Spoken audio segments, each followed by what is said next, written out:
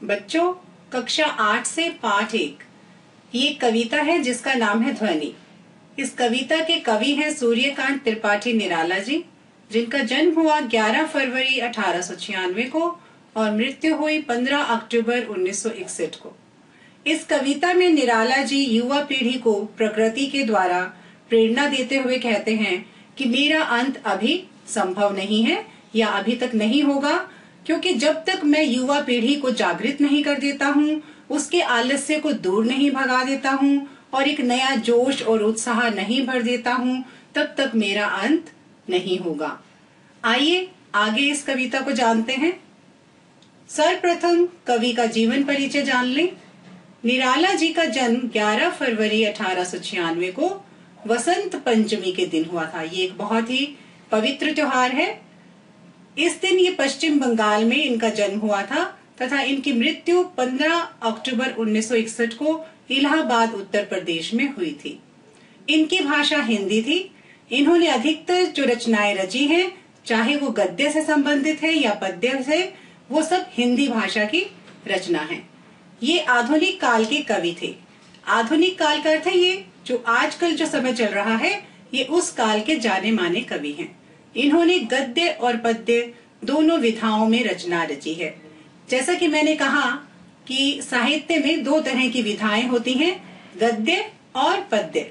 गद्य में हम नाटक, कहानी, लेख, एकांकी, इस तरह की रचनाएं रहती हैं और पद्य में कविता, दोहे, पद, छंद आदि रहते हैं। तो ये है हमारी साहित्य के बारे में जानकारी, जिसके अंदर दो विधाएं होती हैं, गद्य और पद्य। इनका काव्य संग्रह है जूही की कली, परिमल, गीतिका, अनामिका आदि। ये इनका काव्य संग्रह है, अर्थात पद्य से संबंधित रचनाएं हैं। और इनके कुछ लिखे उपन्यास हैं, जैसे अप्सरा, अलका, प्रभावती, निरुपमा, कुली भाट आदि। यहाँ पर कुछ इनकी रचनाओं की प्रतिलिपि दर्शाई गई है। परिमल है, अप्सरा है, निरुपमा और अलका। आपको जब भी समय मिले आप इन रचनाओं को पढ़कर आनंद प्राप्त कर सकते हैं, जो कि निराला जी की बहुत ही बेहतरीन रचनाएं हैं। आइए पाठ प्रवेश जानते हैं। कवि ने इस कविता के द्वारा प्रकृति के प्रति मानवीय संवेदना को दर्शाया है। कवि इस कविता के द्वारा प्रकृति के उदाहरण प्रस्तुत करते हैं और किस तरह से प्रकृति के प्रति इंसान की अर्थात मानव के जो भाव रहते हैं उन्हें दर्शाया गया है और वो किस तरह से प्रकृति से प्रेरणा ले सकता है। इस कविता में प्रकृति का बहुत ही मनोहारी चित्रण प्रस्तुत किया गया है। जब आप कविता को पढ़ते हैं तो आंखों के सामने एक बहुत ही सुंदर प्रकृति का चित्र प्रस्तुत हो जाता है। भाषा सरल और भावपूर्ण है, जो कि आपको आसानी से समझ में आ जाएगी। बहुत ही सरल शब्दों का प्रयोग किया गया है। तत्सम और तद्भव शब्दों का भी प्रयोग किया गया है, अर्थात जो शब्द संस्कृत भाषा से जैसे के तैसे प्रस्तुत किए गए हैं, शुद्ध हिंदी के शब्दों का प्रयोग किया गया है, जो कि बहुत ही सरल हैं। इस कविता में कवि का आशावादी दृष्टिकोण है। कवि बहुत ही आशावादी विचारों के हैं। वे जीवन के प्रति सकारात्मक सोच रखते हैं और आशावादी हैं, अर्थात उन्हें अपने जीवन से बहुत ही सकारात्मक उम्मीद है। इसलिए वह जीवन की सुंदरता को पूरी तरह से जीना चाहते हैं। जैसा कि मैंने कहा, कवि बहुत ही आशावादी दृष्टिकोण के हैं और वे जीवन को सकारात्मक नजरिए से देखते हैं। इसी कारण वे जीवन की सुंदरता को पूरी तरह से जीना चाहते हैं। यह सब इस कविता में दिखाया गया है। आइए इस सुंदर कविता जिसका नाम ध्वनि है, शुरुआत करते हैं। अभी न होगा मेरा अंत। अंत का अर्थ है समाप्ति। जैसा कि हमने पहले भी जाना, कवि का ये कविता लिखने का उद्देश्य क्या है, वो प्रकृति के चित्रण के द्वारा दर्शाना चाहते हैं और नई युवा पीढ़ी को समझाना चाहते हैं कि वे अपने आलस्य को छोड़ें और नए उत्साह और जोश के साथ जीवन का आनंद लें।